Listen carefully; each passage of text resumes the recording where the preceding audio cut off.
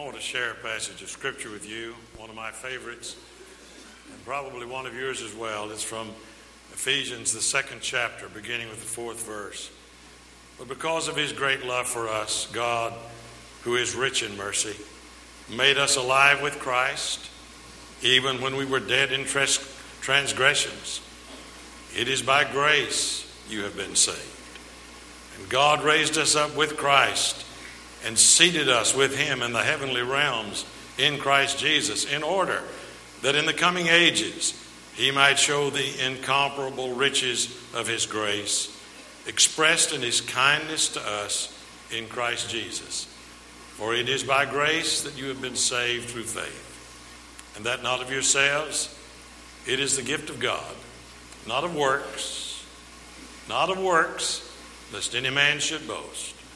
For we are his workmanship, created in Christ Jesus to do good works. Isn't that a great word? Let's join our hands and hearts together. We're going to pray as we do Sunday by Sunday, holding each other's hand and symbolically holding the hands of people who are not present. Pray people around the world that we don't even know, but who are in times of need and trouble, fear, or hunger. We pray for those in this room who are in a special need in these moments, whatever that need might be. We pray in a very special way now, Lord, for the Pivotal family, the tragedy that has come into their life and to the life of those of us who are part of their extended family. We pray in a special way that you will comfort their hearts and strengthen them, and use the memorial service tomorrow to bring honor to your name and strength to this family and to this church family and to the family of friends in this community. Lord, we know there are a lot of broken hearts in this room. Not one of us that does not need a refreshing touch of your Spirit upon us. We thank you for people who care, for people who share, for people who lift one another up. And we thank you, Lord, for lifting us all up by your grace, a grace that is greater than all of our sin, all of our failings and frailties. Grace greater than all of our sin. We thank you for what you have done and are doing and will do in and through our lives to the glory of God through Christ Jesus our Lord, in whose name we pray. Amen. Well, Jesus was the greatest storyteller that ever lived, and he told the greatest story in all the world. His life was his story. But he told stories, parables we call them. And one reason the Gospel of Luke is my favorite gospel is because it contains what I think are the two finest stories that Jesus ever told. One is the parable of the story of the prodigal son, and the other is the story that I want to talk about today, that some children like and have asked me to do it periodically. And that is, as we all like it, the story of the Good Samaritan. You know it. I've heard it all my life. I heard it before I could read it. And so I've known it all my life. But I want to share a few thoughts from it today with the hope that it will help you. It grew out of a situation, as all of Jesus' stories did. It grew out of a situation when a religious leader came up to Jesus. And by the way, it's the 10th chapter of the Gospel of Luke. And if you want to use that pulpit Bible or the Bible in the book rack in front of you there, it's page 1028. Page 1028. This religious leader came up to Jesus and said, "What is the greatest commandment?" And Jesus said, "Well, what do you say?" And he said, "Well, the greatest commandment is this: thou shalt love the Lord your God with all your heart, with all your soul, with all your strength, and the neighbor as yourself, and you shall love your neighbor as yourself." And Jesus said, "You have said rightly." And then the man asked the question. He said, "Who is my neighbor?" Now that's the critical question. You're supposed to love your neighbor as you love yourself. Love one another. Well, who is my neighbor? So Jesus tells him a story. And he lets the story answer the question. In reply, Jesus said, "A man was going down from Jerusalem to Jericho when he fell into the hands of robbers. They stripped him of his clothes, beat him, and went away, leaving him half dead. A priest, a religious leader, came by going down the same road. When he saw the man, he passed by on the other side. So too a Levite, another religious figure, another official religious leader in the church of the day in Judaism, when he came to the place and saw him, passed by on the other side. But a Samaritan, as he traveled, came where the man was, and when he saw him, he took pity on him. He went to him, bandaged his wounds, pouring oil and wine on him. Then he put the man on his own donkey, took him to an inn, took care of him. The next day he took out 2 silver coins and gave them to the innkeeper. Look after him, he said, and when I return, I will reimburse you for all or any extra expense you may have. Which of these 3 do you think was a neighbor to the man who fell into the hands of robbers? So Jesus puts the question back to him. The expert in the law replied, the one who had mercy on him. Jesus told him, go and do likewise. There are many, many facets to this story. And I have preached on it many times, and this, what I say today, will not be a duplicate of anything I've said in the past. I've preached on it, I know exactly 8 times in 40 years. I don't plan to preach all 8 of them this morning, so you can relax a little bit. It's important to notice that this event occurred, the story that Jesus told, occurred on a lonely road where there were no spectators but God. No one else was looking on. There was no one there to either provide stimulus or reproach to the behavior or the actions of any of the persons here. Someone has said, a person is what they are in the dark alone. Here's a story about people in the dark, at least alone, with one spectator, and that was God. As I said, I believe last Sunday or recent Sunday, all of us live our life before an audience, an ultimate audience of just one person. Now, they have a lot of other people looking on and watching us and evaluating certain things. But in the final analysis, and I underline the word final, in the final analysis, the ultimate audience before whom we're living life is God himself. He is the only one who counts ultimately, right? We all live ultimately before God and God alone. Well, there are four characters in this little play, this little story. They're the robbers. Their philosophy was, what's yours is mine, and I'm going to take it. And they did. They beat him up, left him half dead.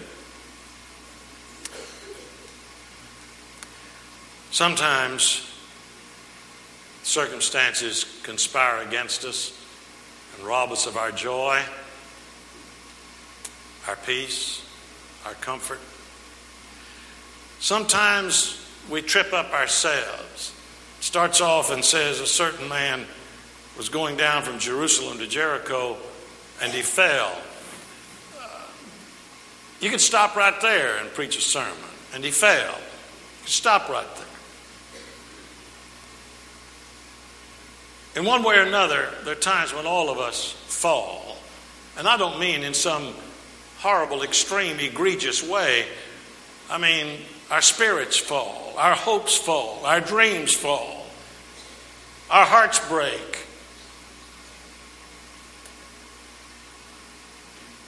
It happens to all of us. All of us, at one time or another, are listed among the wounded. All of us. The people here this morning who are wounded.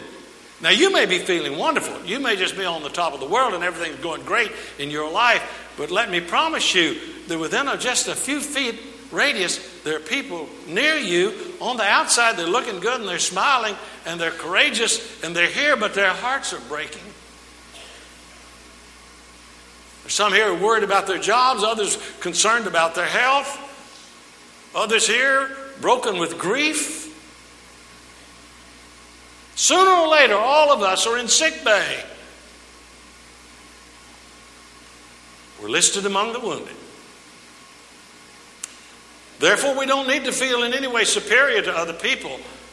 We need to be grateful for the fact that there are other people who, like us, are wounded, and they become to us as God wants us to be to them, wounded healers. The title of a great book by Henry Nouwen, which I would recommend.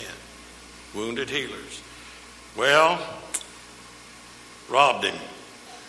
You know, I grew up on some wonderful cliches. Some cliches are true, but some cliches are not true. And I grew up on one that I have found since becoming an adult that is not true. How many of you heard or grew up on sticks and stones may break my bones, but words will never harm me? How many of you grew up saying that? That isn't so, is it? Let me tell you, there's some times when I would have taken sticks and stones rather than words. They can cut deep. And especially so to children. Be careful what you say to children. Be careful the language you use when you discipline a child. You're dealing with a tender little heart, and a cutting word can stay there and have disastrous consequences years later.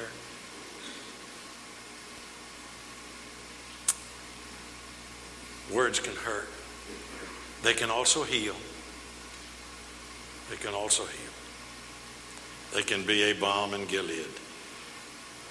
So in one way or another, we're all wounded. We're not all wounded in the same way, but we're all wounded. And you know, the reason you and I are here today is not because we have been passed up, but we've been picked up. Right? Now, I want us to work at getting over grudges and start thinking about the great things people have done for us. We have a tendency at times as human beings to concentrate on someone who hurt us, or someone who tripped us, or some situation that came along in life that took some of the joy out of life, and we begin to forget all of the tremendous, wonderful things and gracious and marvelous people who have come into our lives to lift us up and to pick us up and to hold us in a time of sorrow or hurt or grief or pain or loneliness. And we're on our feet today because other people reached out their hand and said, let me help you up. What are we here for? Martha and I mentioned that this morning, one of our favorite phrases, and she reminded me of it as I left the house. What are we here for if not to make life less difficult for each other? George Eliot said it. What are we here for if not to make life less difficult for each other? May we not rob people of their hope, their dreams, their security, their confidence. May we not be wounders. May we be healers. Now, I don't want to be too hard on this religious crowd. Jesus was pretty tough on the Pharisees. You need to remember that Jesus was on the side of the sinner. Just mark that down. You read through the New Testament. I don't know where you went to church or who you heard preach, whether it's Buck or anybody else. I want you to read through the New Testament and you'll see Jesus is on the side of the hurting. Jesus is on the side of the failing. Jesus is on the side of the sinners. Jesus is there. And sometimes religion isn't. Sometimes it hurts more than it heals. And it wounds more than it soothes. I was thinking driving down here this morning, and I pictured you in my mind and was praying, and I had no idea who would be here. I just knew there'd be some faces I would know and some I wouldn't. You know, when you look at a big crowd like this, and it is a wonderful, large crowd, we're energized by crowds. We're excited by crowds. But the Bible says when Jesus saw the multitudes, he was moved with compassion. He saw them, he said, as sheep without a shepherd. And so every pastor needs to look out on the congregation, and I pray that will be so all over the world today, that those of us who have the awesome responsibility and calling to stand up and try to say a word for God to people in need, that we will see people with compassionate eyes, caring eyes. I've come to believe that people need more encouragement than they don't need just about anything else. Jesus is on the side of the wounded. In fact, he was wounded for our transgressions. He was bruised for our iniquities. He understands what it means to hurt. He understands what it means to be misunderstood by family. He understands what it means to be criticized from the most religious people of the day. He understands that. He's been there. He understands the cross. He understands separation. He understands pain. He understands death in a way no man will ever understand it until we've gone through it with him. He's on the side of the wounded. He's come to bind up our brokenhearted. Now, these religious folks, I believe they cared. I just can't believe that these people, I'm sure they loved God, but they were just bound by a religious tradition that made them afraid. They had the idea, it was their religious laws, that if you touch, they looked at that man over there and they said to themselves, now they were not together, they were alone, but I'm sure this is what they reasoned. Oh, that's terrible. Whatever happened to that poor fellow? Goodness, that's awful. They thought he was dead, you see, and if they'd gone over there and touched him, they would have then been contaminated. That was the religious law of the day, unfortunately, that if you touched that dead body, they would have been contaminated and would not have been able to participate in the temple worship services. Their religion kept them from helping a dying man. And their fear paralyzed them. And so they passed by on the other side. I don't believe they hated him, and I do not believe they were uninterested. They were just conventional men, and a half-dead, naked man lying beside the road was outside the parameters of their experience. And they didn't know what to do with it. And so they just kind of followed the party line and passed by on the safe side. Now, I want to say a word about evasiveness. And I'm going to talk primarily to members of Trinity. Now, all of you who are guests or visiting with us, I want you to sit right there, and I'm not talking to you. I want to talk turkey to Trinity for just a few moments. It's amazing when you look back on the history of our church. When I came here in 1959, we didn't have this building. We had a little A-frame building down there. It seated about 700 people, and we didn't have this children's building. We had an old two-story, had a building there that didn't take care of a handful of children. We had wooden buildings back down there where that new education building is now, where we had Sunday school classes. And we had people who said, look, we need to build. We need to build this sanctuary. And we didn't have any money. We said, well, we're going to do it on faith. And so in 1960, we came into this building. And then a few years later, we ran out of space. So that children's building needs to be removed. We tore down all of that. We built that big education building back there where hundreds of you were in Sunday school and Bible study this morning. We didn't have that youth lounge down there that we have now. We didn't have the Rubel Center that we have now. You know how we got it? We got it because people believed in the future and were willing to go out on a limb and even borrow millions of dollars to provide the blessings that we have today. And I want to tell you what concerns me is we've gotten to the place now in our prosperity and in all that we have here that we have the idea that's sort of permeating some of the leadership of the life of our church that to borrow money is some sort of unforgivable sin. Reminds me of the story of the Pilgrims who in 1620 landed on the shores of New England after an arduous journey across the Atlantic. The first year they established a town. The second year they established a town council. The third year the town council made a recommendation that they build a road 5 miles out into the wilderness so the community could grow. And in the fourth year, the citizens tried to impeach the town council because they didn't want to go. People who had come thousands of miles across an ocean didn't want to go 5 miles into the wilderness. And the same thing's happening right here in Trinity right now. We have the idea that we're going to build this senior adult facility out here. And the idea is we're not going to borrow any money. Let me tell you where we've come from.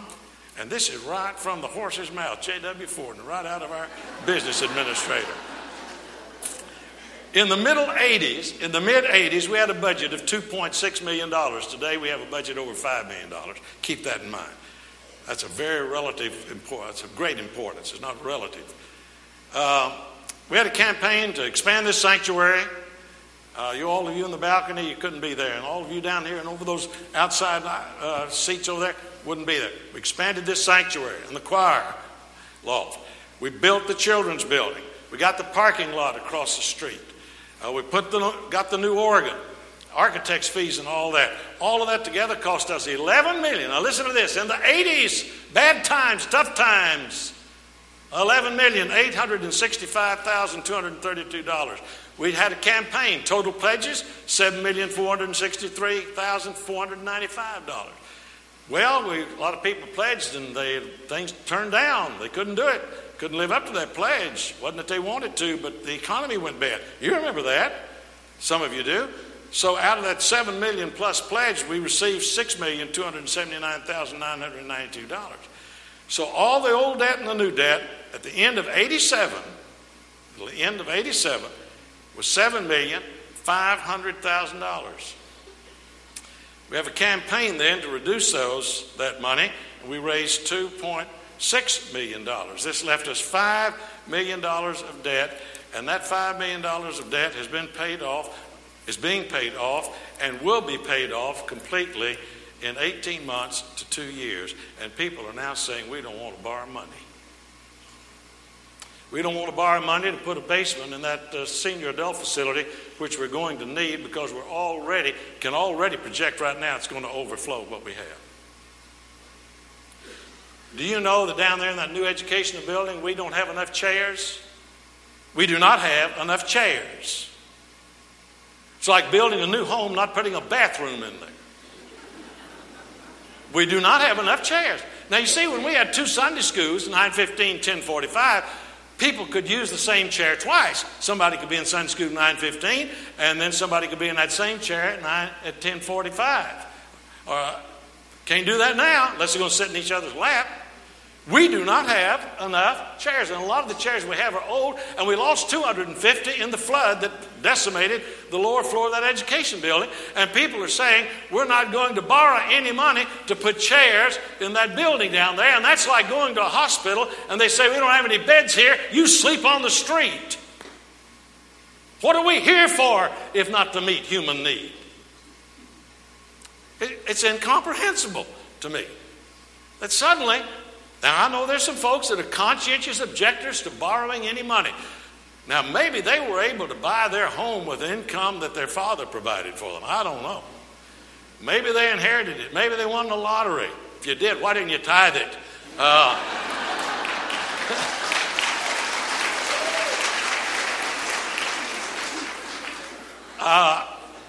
You may have enough money. Some of you in this room, a few of you in this room may have enough money to go out and buy an automobile for cash. I can't do that. 95% of the people in this room probably didn't do that. And yet when it comes to the Lord's work, we say, well, we don't want to borrow any money. Don't want to borrow any money. Now, I believe these people are conscientious. I respect them. I think they're wonderful Christians.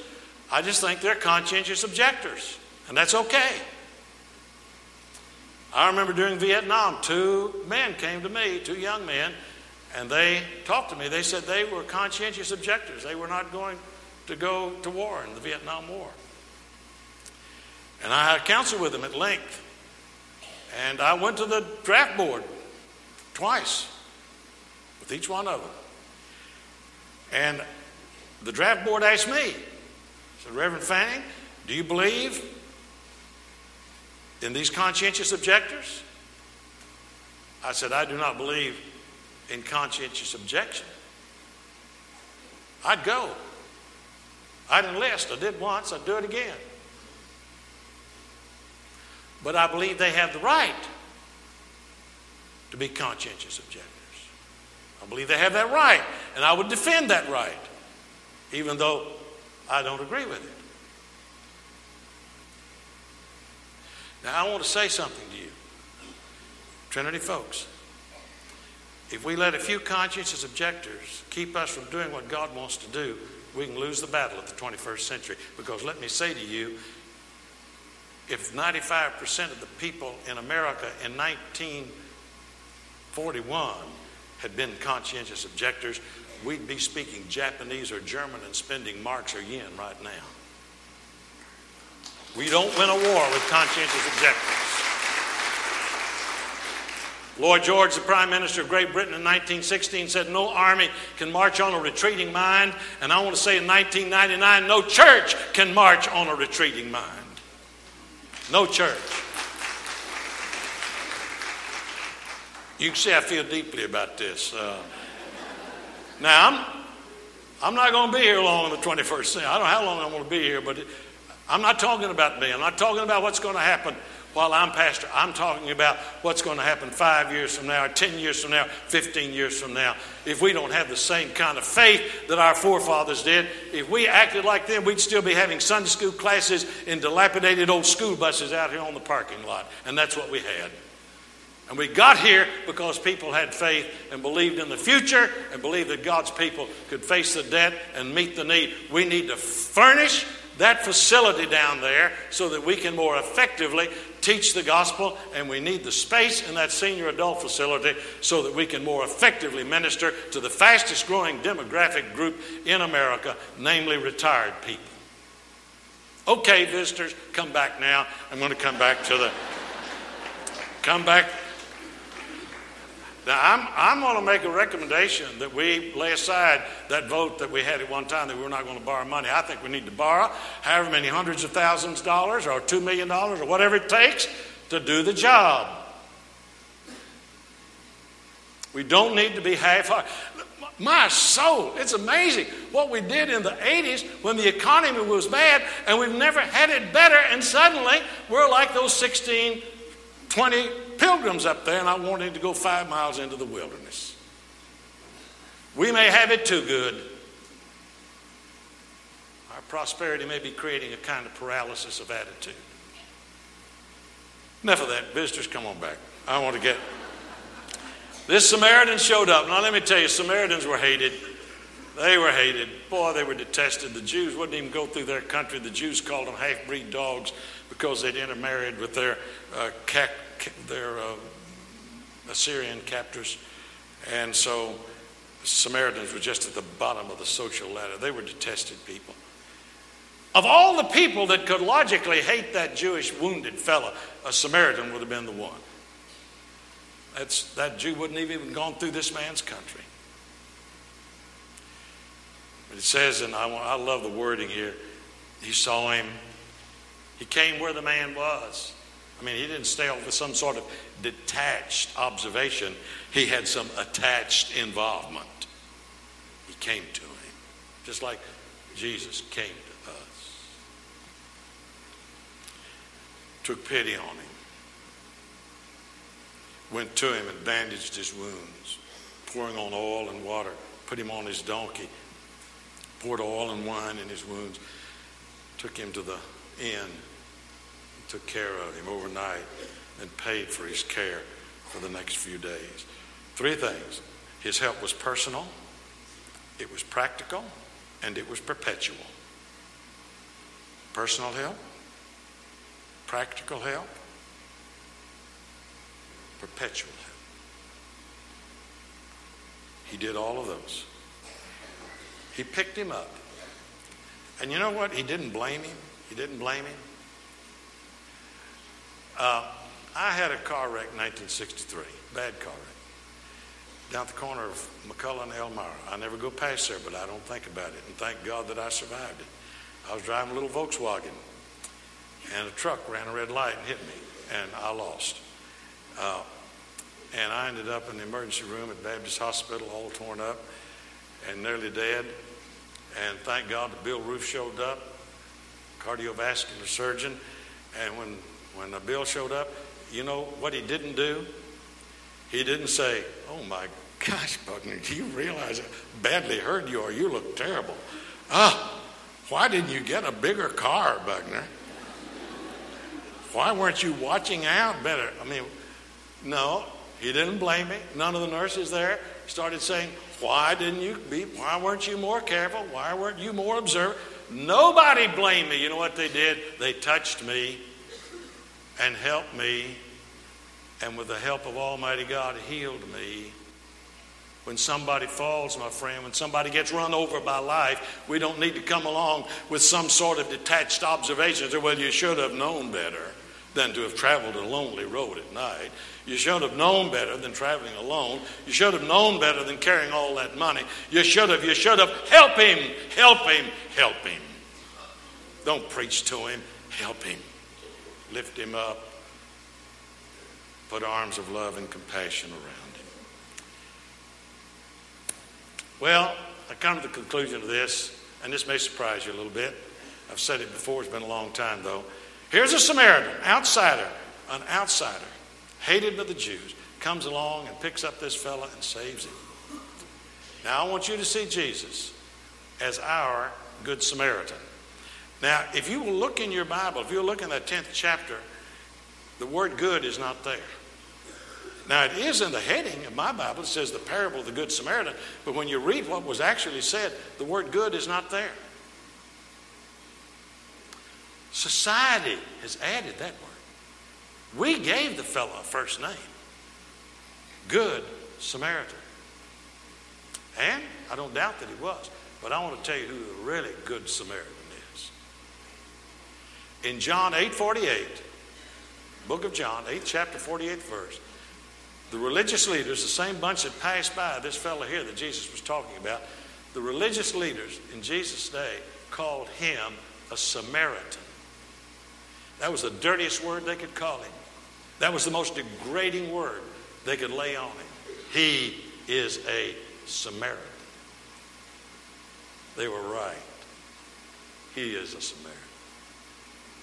He is a good Samaritan who picks up the wounded, pours the oil of the Holy Spirit and the wine of cleansing. He picks them up and carries them to the inn of the wounded. That's the church. The inn of the wounded, where you take care of the hurting and the frightened and the broken and the lonely and the discouraged. That's what we're to be. And we need to put some more room in the inn. We need to put some more beds in the inn, some more chairs in the inn, some more facilities in the inn of the wounded, so that more people's lives can be blessed by the Good Samaritan. I invite you to trust him. You can afford to trust him. He'll pay all the bills of the past. He forgives all of our debts, our sins. He forgives all of them and remembers them against us no more. He never duns us for the gift of salvation. It's a gift. So I invite you to trust him. I invite you to come be a part of this church. Help us be a mighty army marching forward to make a difference in the 21st century. I want this church to be a stronger church, a more effective church, a more loving church, a more powerful, influential church.